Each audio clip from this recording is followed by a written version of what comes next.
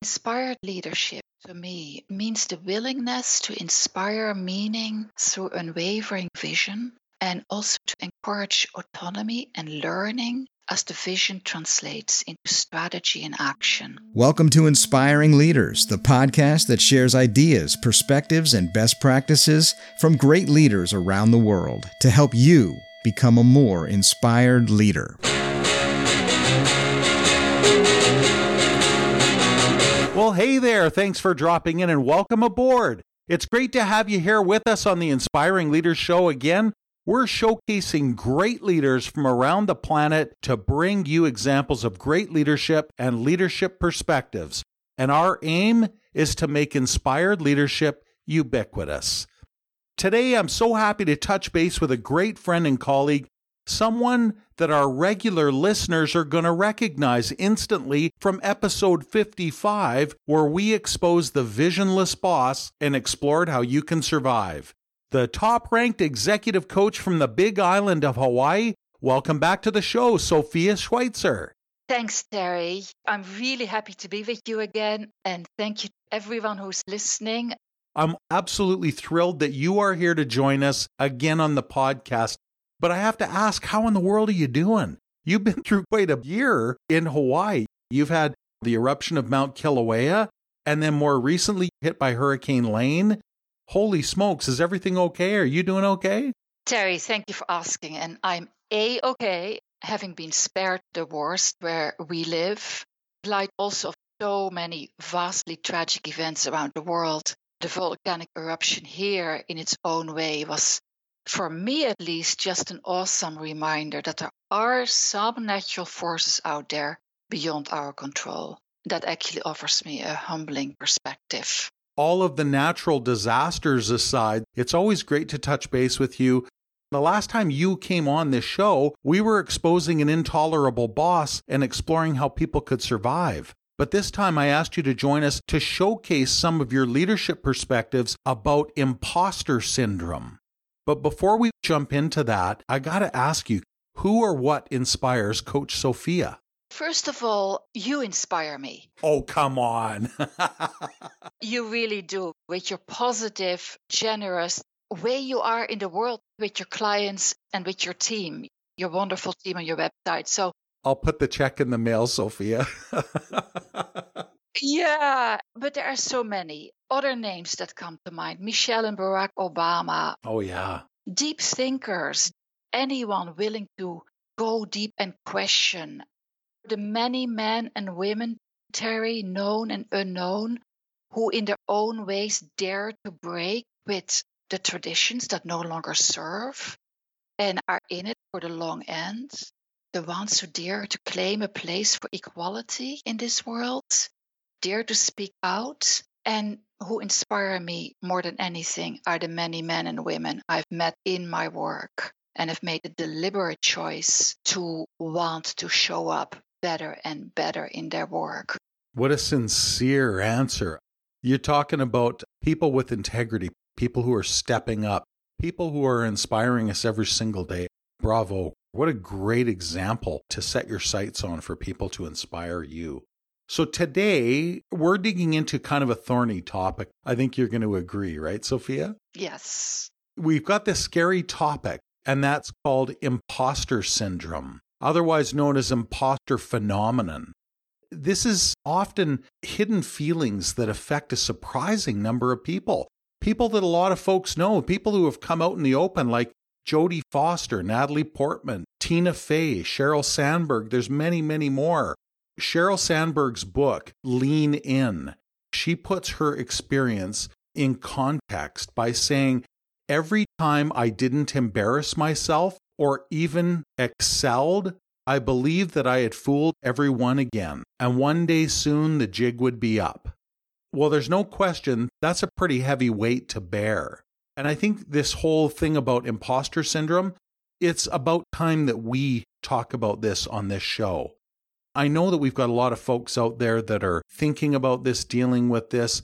In his writings, the eminent researcher Joe Langford described imposter syndrome as a psychological pattern in which an individual doubts their accomplishments, and has a persistent internalized fear of being exposed as a fraud, very similar to what Sheryl Sandberg said in her book. And that's really what I wanted to zero in on today, and I couldn't think of anybody better to help me do this than you. So here's something to remember. Imposter syndrome isn't a medical disorder, even if it can be emotionally disabling. Even though it's often accompanied by anxiety and stress and depression, we do not have accurate research telling us how prevalent this is in our society. But what we do know is that it's often associated with thoughts such as, I must not fail, I feel like a fake, I just got lucky. So here's something to consider. Not everyone needs to suffer through imposter syndrome. U.S. Supreme Court Justice Sonia Sotomayor describes her personal strategy to overcome this when she says, I'm not a classic imposter syndrome person because I have that initial insecurity, but I'm capable of stepping outside of it and proving to myself that it's wrong. So there is hope for anyone out there who has felt this heavy, heavy weight. And today, Coach Sophia, I am so glad that you're here to join us to talk about it. Now, I was super impressed just a short while ago when I read an article of yours that you wrote on this topic. You bridged to something that I wasn't even aware of called Sonder. So, if you will, talk to us about this issue from your perspective and shine a bit of a light on this great practice of Sonder. Terry, first, I think your quote by Sonia Sotomayor holds a powerful key to diminishing the hold that the experience of feeling like a fake, the imposter, has on some of us. It wholly resonates with this concept of Sonder. By the way, I just overheard that 70% of us experience imposter syndrome. Oh, wow, you're kidding. I just heard it this morning, and it's such a burden. As Sonia Sotomayor said, stepping outside of initial insecurity, that is exactly what that concept of Sonder enables. Now, before I get going on that, Sonder is not a word found in the Common Lexicon. It's not in the Webster Dictionary. It was created by John Koenig in his effort to define new words, neologisms, for emotions that actually do not have a descriptive term in our language but are very real. So Sonder essentially says, everyone has a story, you're not alone. So Koenig would define that as follows. Bear with me. Yeah. Sonder. The realization that each random passerby is living a life as vivid and complex as your own, populated with their own ambition, friends, routines, worries, and inherited craziness.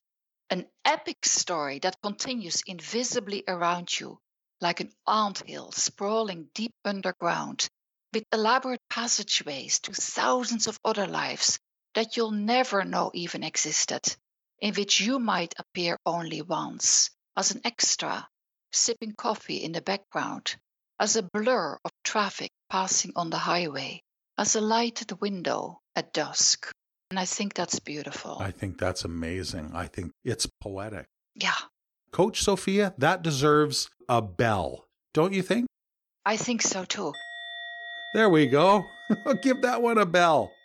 Wow. Yes. It does. Terry, it is that bell aha moment. Yes. Your life is populated with as many worries and concerns and dreams as my own. I am not that important in your life. I'm important, but you have all your own things going on. I can step back and relax because we all have our own thing. It's true, isn't it? Yeah. Yeah. Because we're all looking at the world from our own perspectives, correct? Yes. And so imposter syndrome as that pervasive feeling of self-doubt, insecurity, fraudulence, despite any overwhelming evidence to the contrary, has us convinced that we'll be unmasked at any time. Yeah. But then that burden lifts when you get Sonder. That pressure to be perfect lifts. The fact that everyone around experiences it at some point in their life. that their life is as conflicted as mine. So that burden lifts, that we are central in the drama of showing up. We're only central in the drama to ourselves. We're not so important on the big scale. Just for my understanding, if I can paraphrase here, Yeah. we as humans have a natural disposition because of our perspective. We're looking out at the world. So the world is out there and we're in here. So we, by our very nature, have this look almost like we're the center of our own universe. Yeah. And so we are seeing things from our side.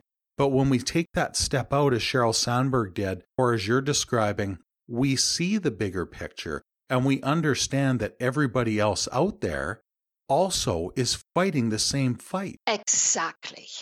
Exactly. And once we get that we're all fighting or the same fight, living the same beauty, all our lives are both messy and great at once, knowing that we all want to be happy, we all care about something, we can let go. We can let go of that drive. And we can let go of, oh my God, they will unmask me. And we do all have those tough moments, and we have the embarrassing moments, and we have the fall on the face moments, but we also all have moments where our arm goes straight up in the air and we say, yeah, because every single day has to have a night. Every black has to have a white. Every up has to have a down. So everybody in their life is going to have some failures and some wins. Yeah. But are some of these folks, when we're talking about the imposter syndrome, are they seeing more?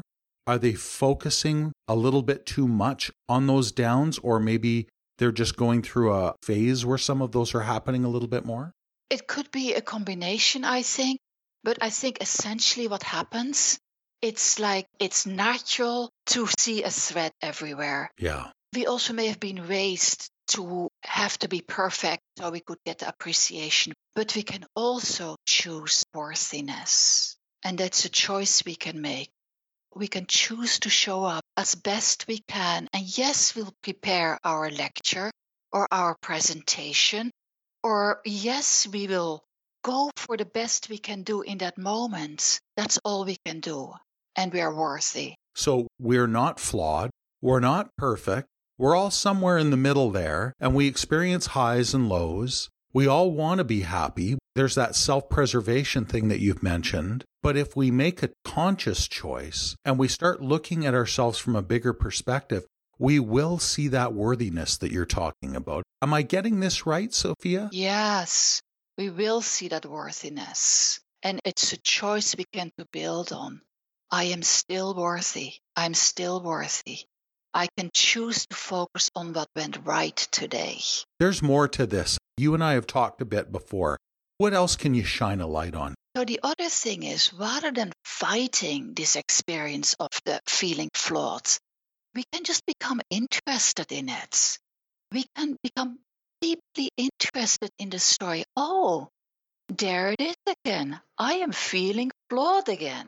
Right? You can have a little fun with it, examine it, and discover the story behind it. Like a scientist, yeah. Yeah, like a scientist.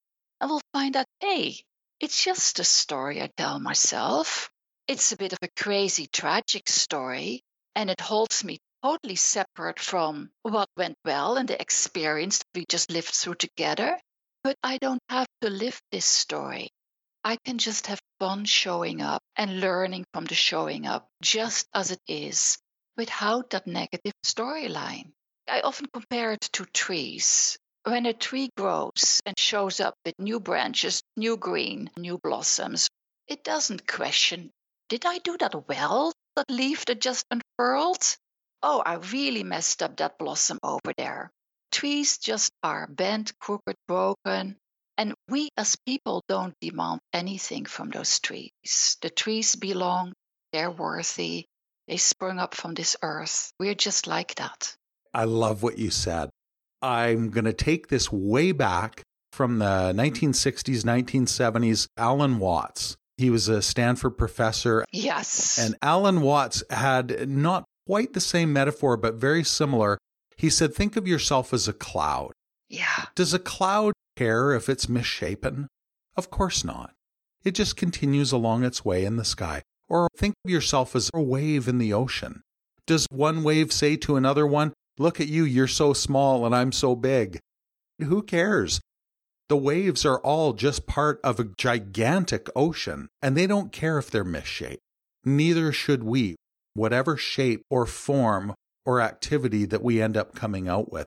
I love your analogy about the trees, Coach Sophia. This is great. Yeah. And to get this, Terry, that's a relief because it lifts the loneliness. If I can be a cloud in the sky along with another cloud, hey, we're in it together, right? Yeah. We have different shapes. It's okay. We can actually give ourselves permission to feel good. Yeah. It's okay. We're all grown up now. I love this.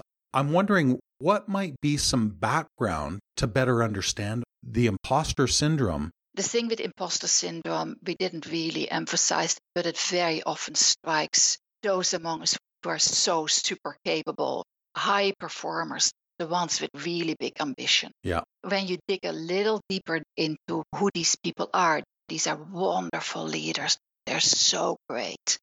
But you discover their story and you discover a belief that they carried since early childhood. And like we talked about that earlier. Mm-hmm. But the belief is that now, no matter how hard I try to measure up to some kind of standard parental figure or teacher, no matter how hard I try, I'm going to disappoint them. Yeah. Or no matter how hard I try, look at these adults around me. Clearly something is wrong with me. Otherwise they would be different around me. So there is this thing. There's something wrong with me. I'm not perfect. I better keep myself small. And then before we know it, we keep this for 10, 20, 30, 40 years in our professional careers.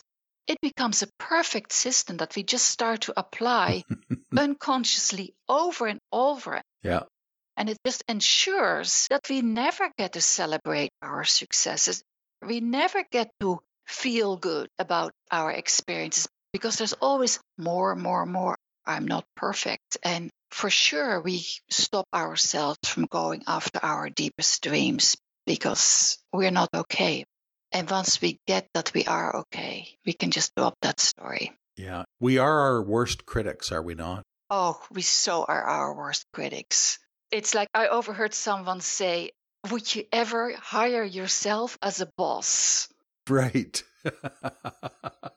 This is perfect, Sophia, but I'm wondering now, if we flip this coin around, what are some practices that allow us to drop the story?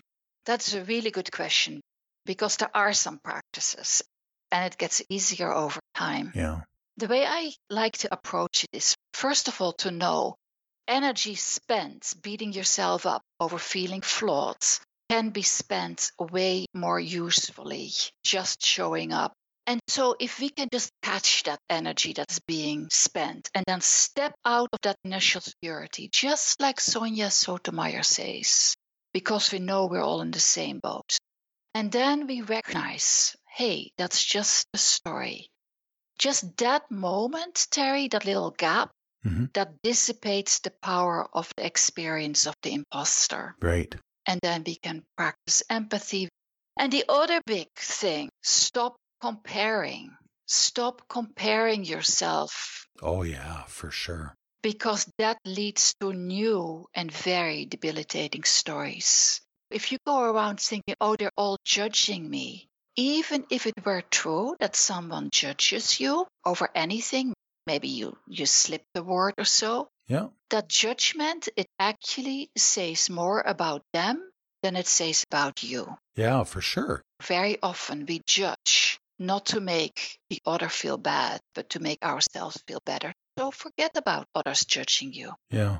And then, of course, the third is begin to realize that Sonder concept. We may not be at the center of everyone's life, and we may not be perfect, but we are absolutely essential. We are essential just the way we are, and our contribution is always needed. Mm-hmm. I always have some questions that you can ask yourself. Hey, stop. What's the story I'm telling myself right now? Stories aren't biology. Stories are just stories. And if the story I tell myself isn't serving me, is it possible for myself to create a different story? And is it possible to enter any situation just saying quietly to myself, I belong? There is a lot of ways to play. And another one is gratitude. It always comes back to gratitude. The gratitude and the relief that you can just even for one moment to step into that I belong, I'm accepting of myself. It's interesting. It sounds to me like you're saying taking more responsibility for your internal narrative is a big piece of this equation. It's the biggest. It's the biggest. Yeah. It's the very biggest. Sophia, I think the realization that you can do that is something that a lot of people have not really put their finger on. A lot of people get that story from inside of themselves and just buy it hook, line, and sinker without questioning it and taking that step out, as you talked about with Sonder. And I think that realizing that you have a choice between the narrative that's being played inside of yourself and what you choose as a healthier one, that makes a world of difference. Yeah, and Terry, a lot of us may not realize it, but we have all heard, stop, take a deep breath. And what are you going to do in that space that you take a breath? You look at the story, you drop into silence, and if need be, you tell a different story. And that is something we can all remember, right? Right, yeah. You know, it takes practice. Believe me, it takes practice. There again, we're all in it together. Sophia, I'm going to bridge to a couple of questions that I've been dying to ask you here. As an executive coach, you've worked with a lot of leaders from around the world. And I know that you have heard a lot of stories. You've worked with people who come at things from many different perspectives. What do you see as the biggest challenges that face leaders out there today? That's a really good question. In general, I would say the challenge today is to come to grips with ethics, generosity, inclusion, and morality, and to question what that really means. Yeah. I mean, really question it. Question myself. What do I really mean with that? Coming from my background, white European, what does it all mean? What is right view for the long end? 7 generations from now. Regardless of that, I think also the biggest challenge is to focus on for this planet and for the sake of our humanity. And regardless what type of leader you are, regardless of what type of organization you work for, I think we really need to look at the whole issue of what are our roles in climate change and social justice. I think those two are so on the forefront. The big questions, right? The big questions, yeah. It's like we really need to expand the proverbial bottom line at this point in time. Love what you said. I think that this is so important and such a big picture perspective for people. Because it's such an inspiring perspective, I have to ask you the question that I've asked so many people on this show previously. Coach Sophia, what does inspired leadership mean to you? That is a big question. Inspired leadership to me means the willingness to inspire meaning through unwavering vision and also to encourage autonomy and learning as the vision translates into strategy and action. It also means to listen well, to ask powerful questions, to dance with the change we're all in, and to practice what I call fierce and fearless compassion for ourselves, for others, to respect, be generous. It's like, let's go far beyond profit. Let's be able to say to our teams and those surrounding us, I am here to see you and bring out the best in us. And I'm here for you to see me as well and trust that I can give you this leadership. So I often come back to it's sort of a theme for me. An inspired leader ultimately asks, how can we walk each other home? Wow. I don't think we've had such a powerful answer to that question yet. Thank you, Sophia. These are incredibly valuable perspectives and ideas. Thank you so much for joining us here today and sharing your thoughts with us. I'm going to add some links to the show notes for people that want to tune in and hear a little bit more of your awesome message and to learn more about what you're doing in your coaching practice. Your website is spacebeyondwords.com. I also love getting your email newsletter. So I'm going to link to all of that in the show notes. That okay with you, Sophia? That's great. I welcome that. Thank you, Terry. Thank you so much for sharing your audience. I want to add, if anyone has any questions for Terry or myself on this topic, we love to talk about this, right, Terry? We sure do. We make a heck of a team in this regard. Well, there it is, folks. We've got another episode of Inspiring Leaders in the can. To all of our listeners, thank you so much for tuning in and being part of this adventure. You're the reason that we're here, showcasing great leaders from around the planet, and we hope that you found some value here on this show and our other shows. Take a look at our website at ubiquityleadership.com/podcast. You'll see a long list of topics, leadership topics, professional development topics, everything to help you out.